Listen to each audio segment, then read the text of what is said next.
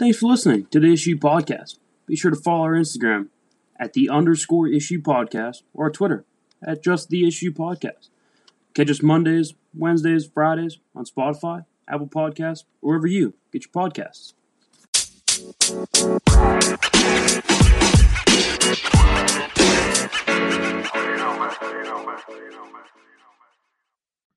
Yo, what's up, guys? It's The Issue. It is Monday, July 27th. We are back, and I am by myself again. Tim is on vacation number 2, and the final vacation of the year, as far as I am aware. Tim, if you're listening, miss you, buddy.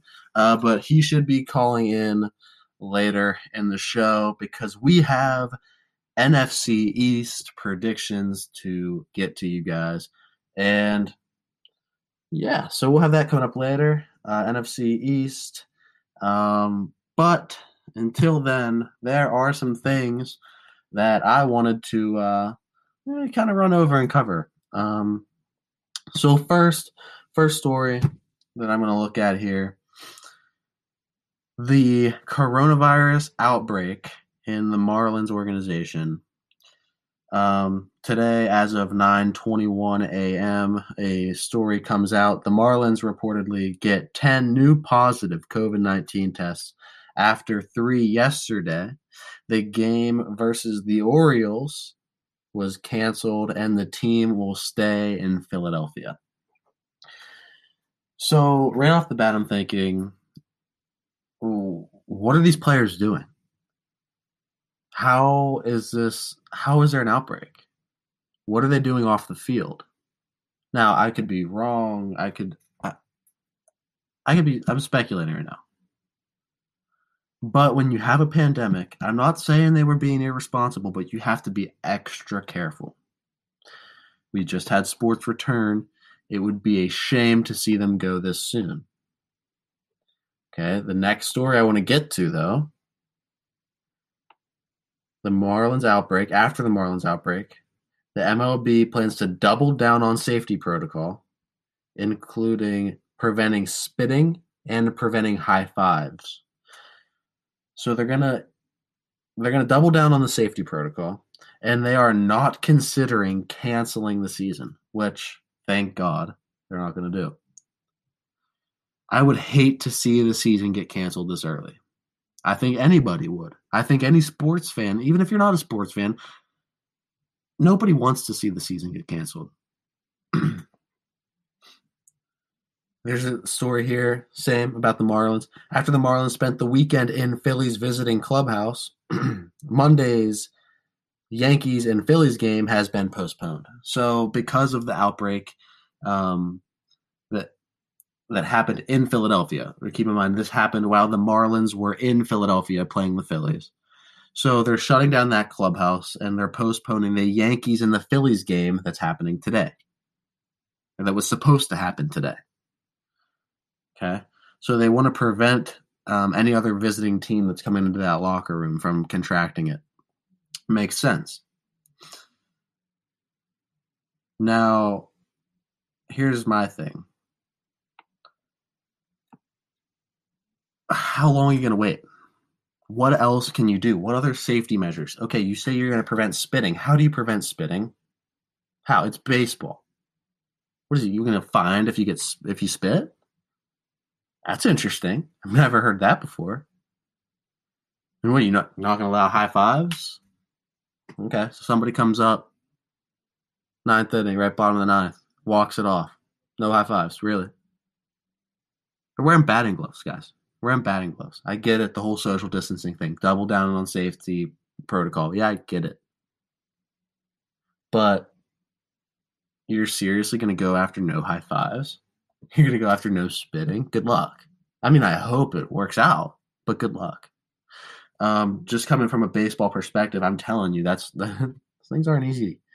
I want to run down some of the standings so far. And just how some teams are doing. Orioles off to a quick 2-1 start. We're going to start in the AL. Yankees 2-1. Tampa 2-1. Good division there. I mean, the Orioles are not the greatest team in the league. Could they shock somebody in the 60-game season? I think anybody can, be a sleeper team. They weren't on the top list of sleeper teams when we read those on the show. But yeah, Yankees and Tampa Bay, totally see them up there. Yeah, I mean, we're looking across. Cleveland's 2-1, Detroit's 2-1, Minnesota's 2-1. I didn't expect Detroit to win that and get off to a 2-1 start, but they did. I definitely see Cleveland and Minnesota at the top of that division. I don't have any problems with that. Houston and Oakland at the top of their division, both tied 2-1. Look, guys, Houston has a lot of talent. I don't like what happened in Houston. I don't like the whole cheating scandal, but it is what it is. It happened. They should be, I'm not condoning it, but I'm just saying they have a lot of talent. They're 2-1. I expect them to be at the top of the division for the entire season. We're going to move over here into the NL. We're going to go and look at our hometown Pirates. 1-2 looked absolutely horrendous in their second game of the year. Lost 9-1 to the Cardinals. But when you play the Cardinals and you're the Pirates, especially the Pirates this year, didn't expect much. And they play Milwaukee tonight. It's the first game in Pittsburgh, and Milwaukee's coming to town. Look, we're throwing Steven Brault. You can only hope, but I see Milwaukee winning this series. You look at the Central Division in the NL. Chicago Cubs 2-1, St. Louis 2-1. Just as predicted, really. I would have expected Milwaukee to be up there too, but they're not. I mean, Chicago's got a lot of talent all around the field. So does St. Louis. Two really great teams. The Pirates have to find a way. Look, if you want to win, you got to beat the big guys. We're going to look around the NL a little more. Colorado 2-1, San Diego 2-1. Dodgers 2-2, San Fran 2-2. Not really surprised there. It's early.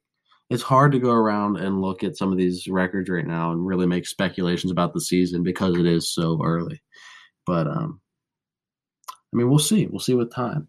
And that just about does it for what I have. We just covered, a story or two there, and definitely wanted to touch on the MLB a little bit and some of baseball. But I don't want to step on too many of the segments that me and Tim have planned for you guys. Coming up here in the next couple of days, we're going to be reviewing a lot of the MLB. And later in the show, you'll get Tim calling in. He should be on next with us doing the NFC East predictions. And you're not going to want to miss that, so don't go anywhere. We are back. It's the second segment today, and like I said, I have Tim on the phone. He is on vacation in North Carolina. Tim, what's going on, man? Not much, just hanging out.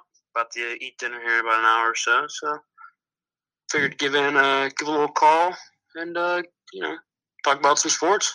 Yeah, man, we got a lot of these predictions to go over here today for the NFC East. First, I want to start off and address some things from the AFC West that we covered last Monday. There's a guy who commented on Instagram. His handle is Lee Matode 3.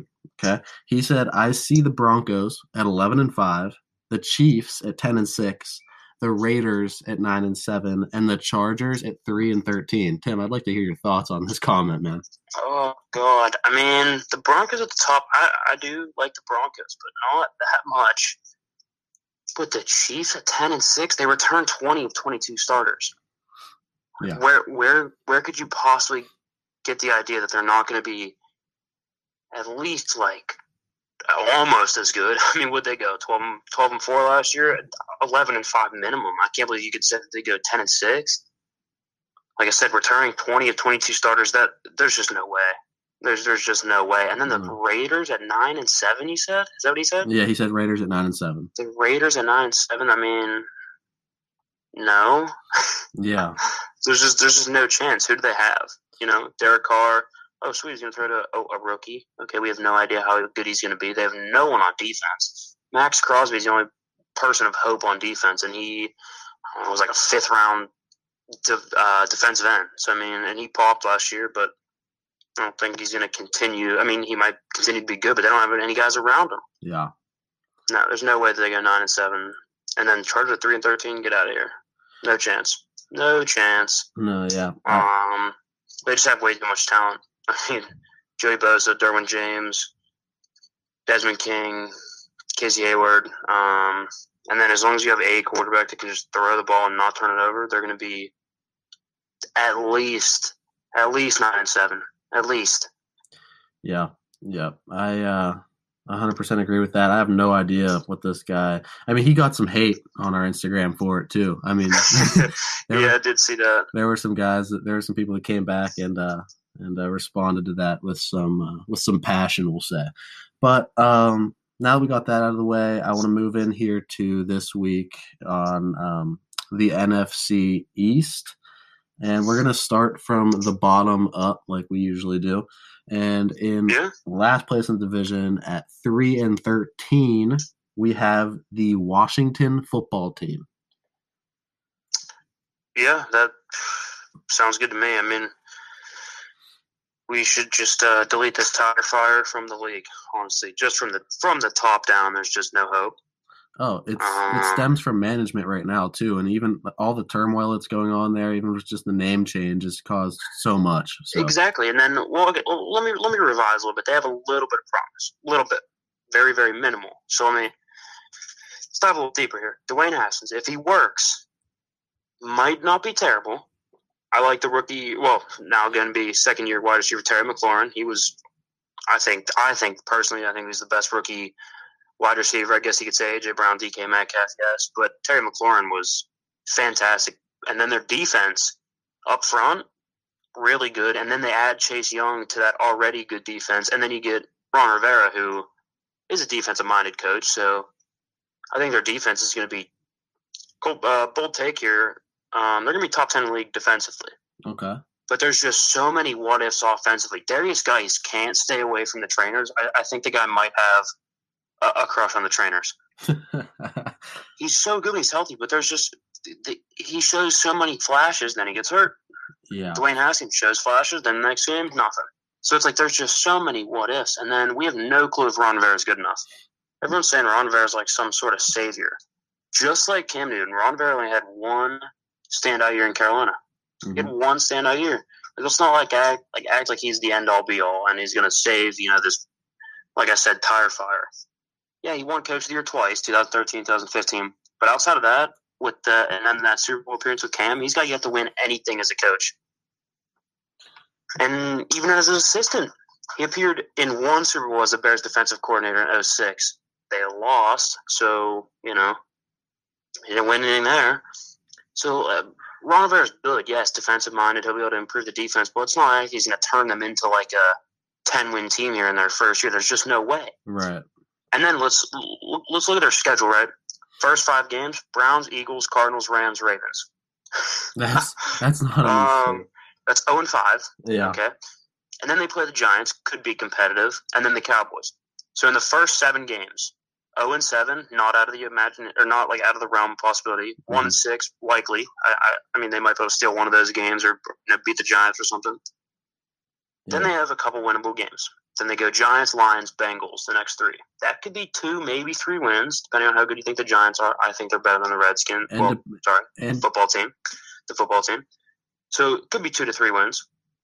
But down the stretch, the Cowboys, Steelers, Niners, Seahawks, Panthers, Eagles. Yeah. That's 0-6. That's 0-5. Yeah. 0-5. There's just no way. I'm sorry, it is 0-6. Yeah, there's 0-6. There's just no way.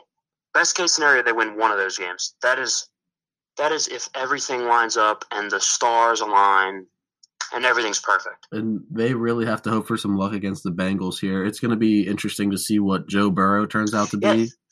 Even the Bengals aren't bad. The only reason I said it's a winnable game is just how bad they were last year. But if Joe Burrow's even halfway decent, if A.J. Green stays healthy along with John Ross, and then they got Joe Mixon, they have a top 10 to 15 offense. I mean, that's not a bad offense.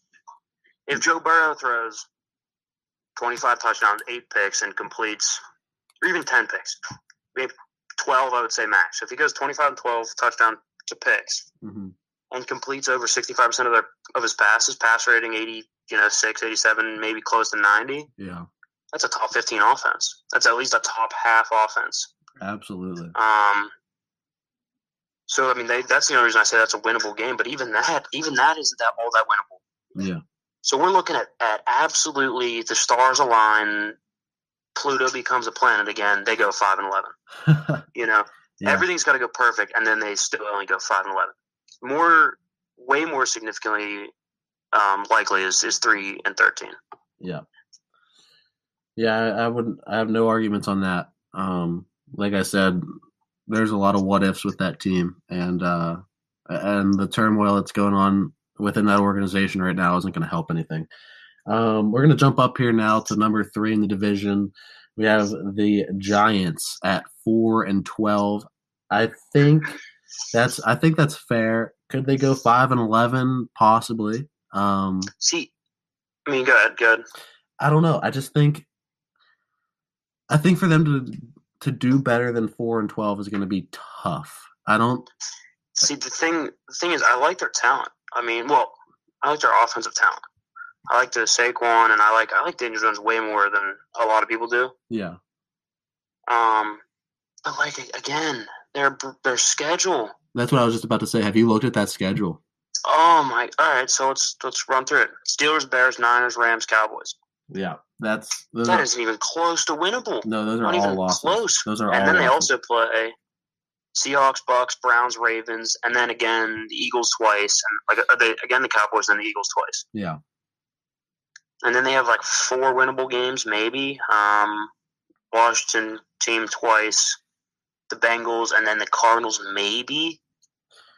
Maybe. I mean, I like where the team's going with Saquon and Daniel Jones, and there's a couple defensive pieces that could step up, but a lot like Washington, there's just so many what ifs and not a lot of guaranteed talent. Yeah. There's just not enough guaranteed talent. There's 3 games that are easily winnable, and then maybe they steal a game against Arizona or someone like that. But 4-12, I would say, is about right. And at best, they steal 2 games and finish 5-11. But I think regardless, they're going to have a top 5 to top 10 pick next year. Yeah, I mean, and with what you said, with that schedule, man, it's going to be so tough, especially with a team that does have a lot of what ifs like that. The last thing that a team like that needs is one of the hardest schedules in the league. Well, yeah, and they're also very young, and they also have a new head coach. They have a second-year quarterback, still a young running back. Saquon's still relatively young. They have a lot of young players, and a brand new head coach with no OTAs, no preseason. Yeah. So there's just so many what ifs. Like I said, just a lot like Washington, stars need to align for them to even go 6-10. Mm-hmm. Yeah, I would really agree with the Giants there. We need to see them do something. Number 2 in the division here, the Cowboys at 8-8. Here's what I think about. We're gonna be mad about this one. Oh, I can already hear just the typing of nasty comments coming from Dallas. Oh God, especially Cowboys fans. Good Lord. Yeah, we have a solid amount of listeners in Dallas too, so I'm kind of a little nervous to put this graphic up, honestly. But 8-8, I see it. I mean, listen, they have struggled so much. They get the Cowboys. It's a vicious cycle. It's a vicious cycle because every year it goes like this. The draft rolls around. They get a couple players here and there. Everybody in America thinks that they, suddenly it seems like everybody loves the Cowboys out of nowhere. They get all hype about America's team.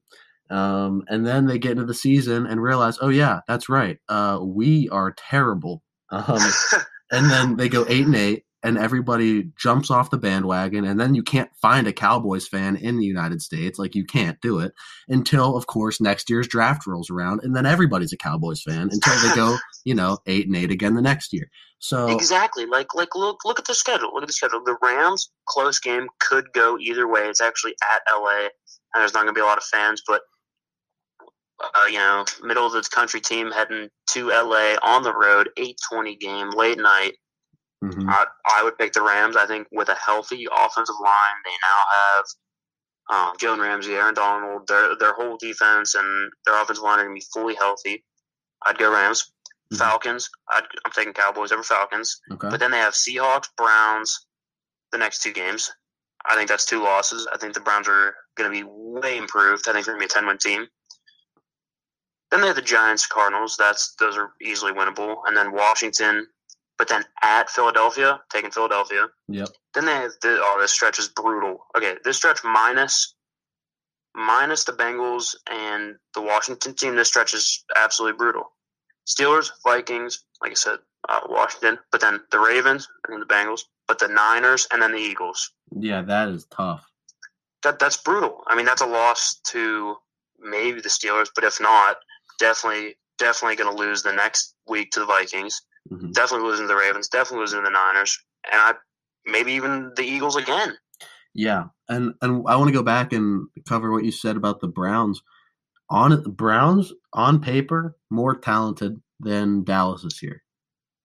Absolutely, and their coach is, I think, finally gonna be a decent coach. Like, I think Kevin Stefanski is actually going to help this team instead of hurt them. Freddie Kitchens, all he had to do was just shut up and not do anything wrong, and that team could have easily went 500. Yeah. All Freddie Kitchens had to do was get out of his own way, and that dude couldn't figure out left from right. Yeah. Dude was the worst coach probably I've seen in the NFL in the last, I don't know, my life. I'm a young guy. Probably my life. He was absolutely god-awful. I can't even describe it. So if Kevin Stefanski is just awake and responsive, there's no way the Browns don't go 500. Yeah. I mean, they actually got better. They were loaded last year and actually got significantly better. Yeah. And then upgraded their coach. And they fixed they fixed their hole that they had at left tackle. Fixed the hole they had at left tackle. They got steal the draft, in my opinion. Grant, but on the back end is going to be a beast. Just look at their offense. Yeah. 2 great backs, 2 great receivers. You had Austin Hooper. If David Njoku ends up not getting traded, you have 2 top 15 tight ends, talent-wise. Then you got defense. You got Myles Garrett. They got Denzel Ward, Greedy Williams, and then you're going to have Grant Delpit on the back end. Yeah. And then they filled a whole linebacker too. Like, what do they need? Nothing. Yeah, listen, the only thing, if I'm the owner of the Browns this year, this is what I'm telling the head coach. I'm saying, listen, the only thing I want you doing with this team is handing out jerseys and standing on the sideline and act like you're doing something during the game, because this team will take care of itself. Just do the minimum. All they have to do is do the minimum. Yeah. Yep. Make them fundamentally sound, and they'll be fine. But anyway, we digress. They beat the Cowboys. The Cowboys, let's go through here. Rams, maybe a win. 8-8. They're 8-8. Yeah. Best case scenario, they go 9-7. In that case, tiebreaker, you never really know what's going to happen, in a tiebreaker situation. But, they went 8-8 last year with Byron Jones, their best corner, and one of a top 5 corner in the league, top 3 maybe. Robert Quinn, their sack leader. Jeff Heath, who's been a leader and a great run support safety for years for them. And a pretty big-time defensive lineman, Malik Collins. They used him a lot. That's a lot of experience, a lot of snaps, a lot of starts, and a lot of talent that you're going to lose. Mm-hmm. And then, and Hall of Fame center in Travis Frederick. So if they went 8-8 with a Hall of Fame center, a top 3 defensive back, their sack leader, their back end leader, and then a young, well, not young, but relatively young, and big time defensive lineman Emily Collins. If you lose all of them, and you went 8-8 with them, they added some pieces: Dontari Poe, Joe McCoy, Clint Dix, like good solid veterans. Nothing to make a splash to propel them anything over 8-8. They're not going to make up for the loss of the other pieces. They're not going to make up for everything they lost this offseason to make them any better. Yeah. I would say minimum they make up for it just enough to keep them at 8-8. Mm-hmm. And okay, this might be a hot take or a bit of a bold take. Dak, not even a good quarterback. Okay, I'm sorry. Oh. If Daniel Jones takes a half step waddle, a penguin waddle forward, he's better than Dak. Dak's his third best in the division. Dak is not even a top 15 quarterback in this league. I mean, boom, done. Look, okay, I don't care. Statistically, if this dude throws for 7,000 yards in a year, doesn't matter. If you go 8-8 every year with their talent, clearly you're missing something. Yeah. Okay, but let's head up to the Eagles. Well, hold on. I just want to say, you got some? I agree with you about Dak, but let me tell you, man, I've already bought you, and let's just say you have security now. Okay, we have somebody that's making sure they know your whereabouts at all times. After saying that about a Dallas quarterback, so let's just say you're covered. But I agree, Dak. He's not that good. He is just so average. The real value to Dak is just cost certainty because they know exactly what they're paying him. They know what they're getting. Mm-hmm. So consistency and certainty. That's pretty much the only stability. That's the only thing that he brings. This stability. Yeah. Because to Jerry Jones's mind, as long as he has a quarterback that's good enough to keep them relevant, he still gets so much uber amounts of cash that they're fine. Yeah. What Jerry can't afford is having, a guy like Case Keenum or someone like that back there. So that's the only thing that Dak brings is stability. Yeah. Outside of that, he's nothing. Agree. Sorry, nothing. I agree. And at number 1 in the division, we have the Eagles at 9-7. So I know people are going to say, "Oh, that's exactly what happened last year." Yeah, well, the teams also haven't really changed that much. Let's look. So I have a little bit of a bone to pick here with whoever, well, I guess it's really not whoever rated the toughness of schedules. So Philadelphia's rated the 25th hardest, so relatively easy. Mm-hmm. But that's also based on, their opponents' win percentages last year. So let's look at the Eagles' schedule. I know they play the Steelers, going to be way improved. They play the Rams, going to be way improved. So that's why their strength of schedule. Don't let that confuse you. And don't let that fool you because a lot of teams they play are going to be very improved.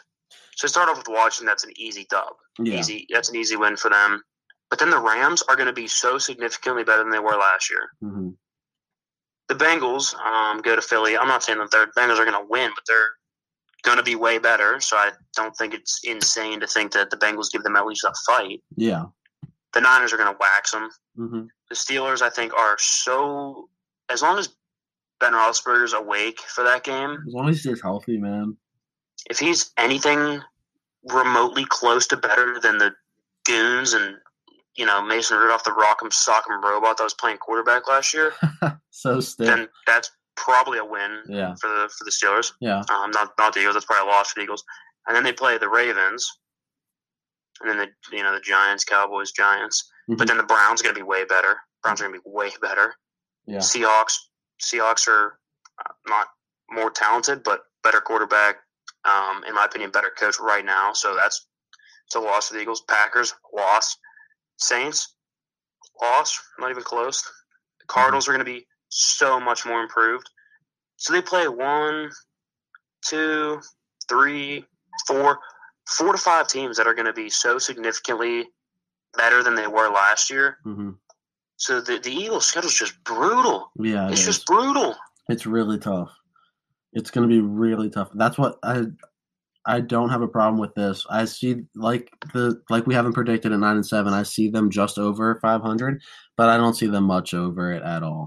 They have and especially their road games. Like I said, I know there's not going to be. Well, we don't know what the fan situation is going to be, but they're at San Fran, they're at Pittsburgh. They're at Cleveland. They're at Green Bay. They're at Arizona. Yeah. Yeah, they get Seattle and New Orleans at home, but yeah.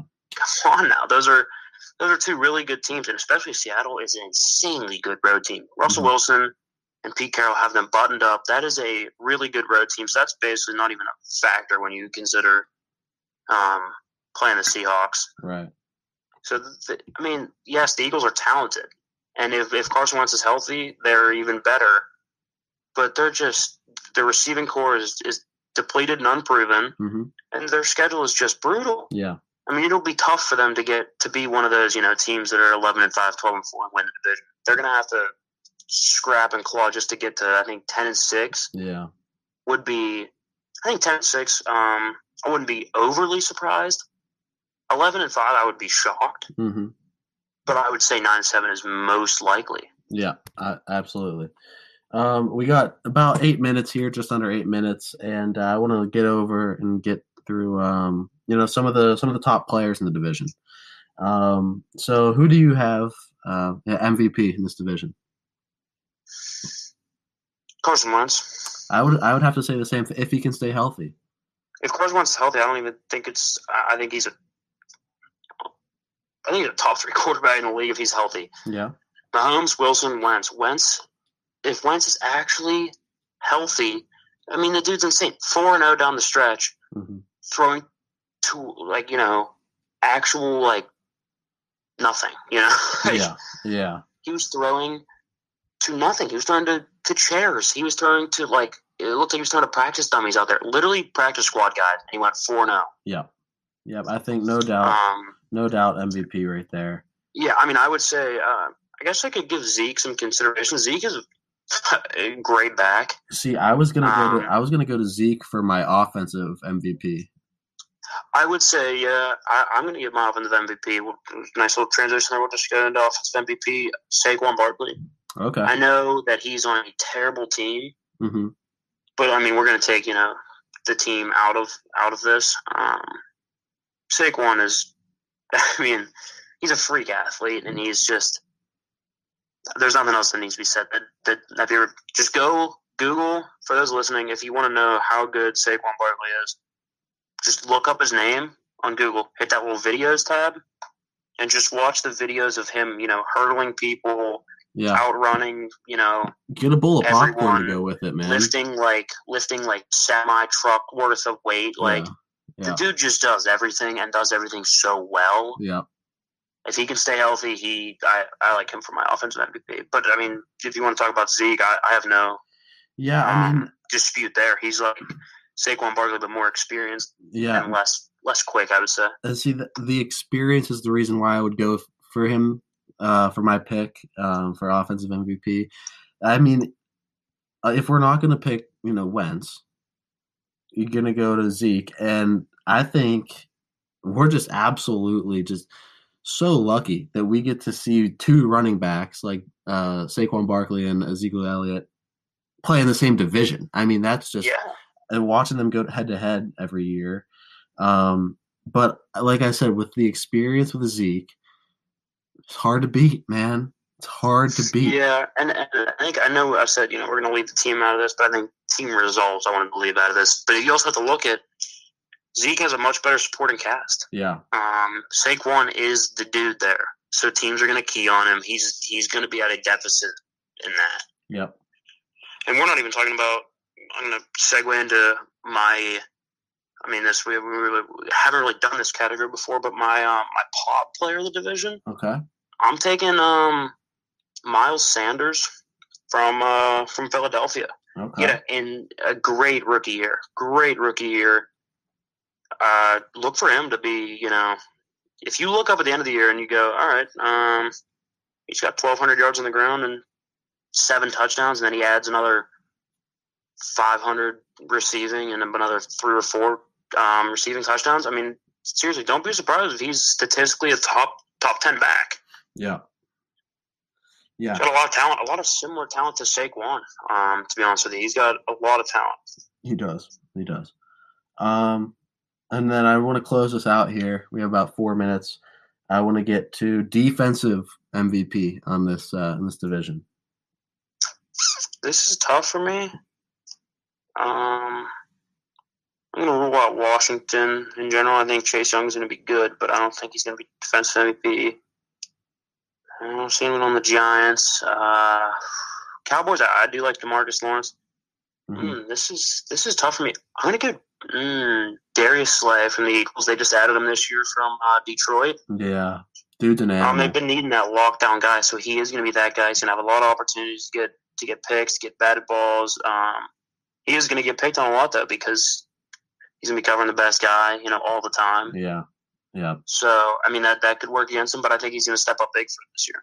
Yeah, I would have to agree with that. I mean, you look around this division, and not that many big names. I was about to say, you don't get that many. There's too many big names on defense. That's just how DeMarcus Lawrence down in Dallas is, he's pretty big name. Leighton Vander Esch, Jalen Smith would be also kind of dark horses, but I think the biggest name is probably Darius Slay, maybe Fletcher Cox. Yeah, with the Eagles. Fletcher Cox would have been my number 2, but I do, good segue into defensive players.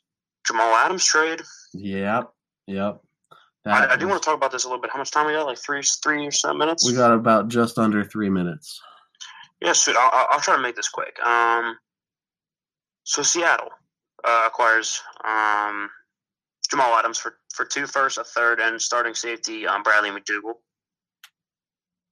I think they're making up and trying to cover themselves for being just so brutal at drafting, just so terrible. I mean, they just drafted a projected third-round linebacker in the first round. Jordan Brooks, every NFL executive I've seen has said, Jordan Brooks is at least a couple years out and needs to shed some weight before he's NFL ready, before he's ready to be a starter. So, I mean, real quick, let's look at the Seahawks' first-round draft pick since 2000. Sean Alexander, that ended up being hit. Chris McIntosh, Corin Robinson, Steve Hutchinson, Jeremy Stevens, Marcus Trufant, Marcus Tubbs, Chris Spencer, Kelly Jennings, Lawrence Jackson, Aaron Curry, Russell Okun, ended up being a huge hit. He was awesome. Along with Earl Thomas, they nailed the 2010 draft. I don't know what they did, but they should try to repeat that. Yeah. James Carpenter, bust. Bruce Irvin, I thought he was decent, at least on their team, and they ended up letting him walk. Jermaine Ifedi, terrible, can't play. They took Rashad Penny, a running back, in the late first round, who, no. And then L.J. Collier, appears he can't really play either. And then Jordan Brooks. Yeah. Like, what are you doing? Like, what are they doing? And then the people that I actually do draft that are good, they let walk. Yeah. So I think they're trying to cover themselves, but I don't think Jamal Adams is the right guy to cover themselves with. He's rated the 32nd best player in the NFL, according to Pro Football Focus. Sounds right to me. And what also sounds right is that there's 4 safeties above him. Yeah. You got Harrison Smith, Justin Simmons, and Anthony Harris all above him. Yeah. So he's the 17th, or he's the 17th best defensive player. Yep. And they just gave up 2 firsts and a third for him. So, hey, man, and then a starter. I want to get more on this. We're going to get to another quick break, but we will be back with more on this for sure. All right, sweet. Thank you very much. What's up, guys? We're back. I am without Tim once again. He had to go, had stuff to attend to. He's on vacation. I'll be on vacation. But we did have some more that we wanted to get to for Jamal Adams here. Look, are we convinced that the safety is that important to win for the Seahawks? Is that position that important for them? So let's look at the Jets and the Seahawks unit by unit. Okay, obviously Russell's better than Darnold. The O-lines are equally as bad. The wideout cores aren't that far off. Similar, very similar teams. The running back cores are a lot closer than you think. And even if Seattle threw the ball as much as New York and didn't run it 50 times a game, the stats would be extremely similar. Okay. Defensively, the Jets have a better D-line. And outside of Bobby Wagner, the Jets actually have a better, younger, and deeper linebacking core than Seattle. In terms of corners, both teams have no lockdown guys. And now safeties, I give the edge to Seattle. So similar rosters. I know the quarterback is not even close, but who's to say that Jamal Adams can take a similarly talented roster and elevate them to a Super Bowl contention? I don't think he can. I think Seattle's covering for its incompetence to draft well. Look, they haven't drafted well, and generally not keep or acquire big names. I think I like the acquisition. Okay, a very talented player to a team that I really like, that has a great quarterback, that has a quarterback I really like. Russell Wilson, great quarterback. We love him on this show. No, I'm banging on him, but they're way better off than about 3/4 of the league. Well, come on, they're not one. Look, is this going to change them? This trade, this Jamal Adams trade, is this going to elevate them to Super Bowl contention? I don't know. In theory, it's a great move. In reality, I'm not so sure it was the right move. Although I'm here for the argument that if they can't draft, might as well give up a first, but 2 firsts for starting state. Look, they needed them. They did. They needed to fill it, but is this going to be what carries them to a Super Bowl? I don't think so. That's just our take. I wanted to cover that just because, Tim couldn't get to it. Wanted to, give our take on that. And you'll definitely hear more about it on Wednesday's show when we get Tim back on the phone. But look, guys, that was a pretty full episode. I'm glad we got you the NFC East predictions. Kind of getting into it here. Third week of the podcast, and a lot is looking up. So make sure you're still going to the Instagram. That is at _issue podcast, and our Twitter at the issue podcast. Make sure you're going on there, throwing us a like. Make sure you comment, give us your take. Like you heard today, we read a comment on the air, and who knows, could be yours. And you could be part of an ice cold take. But that's about it. That's all we have for you guys here today. Thanks for listening. That was Monday, and that was The Issue.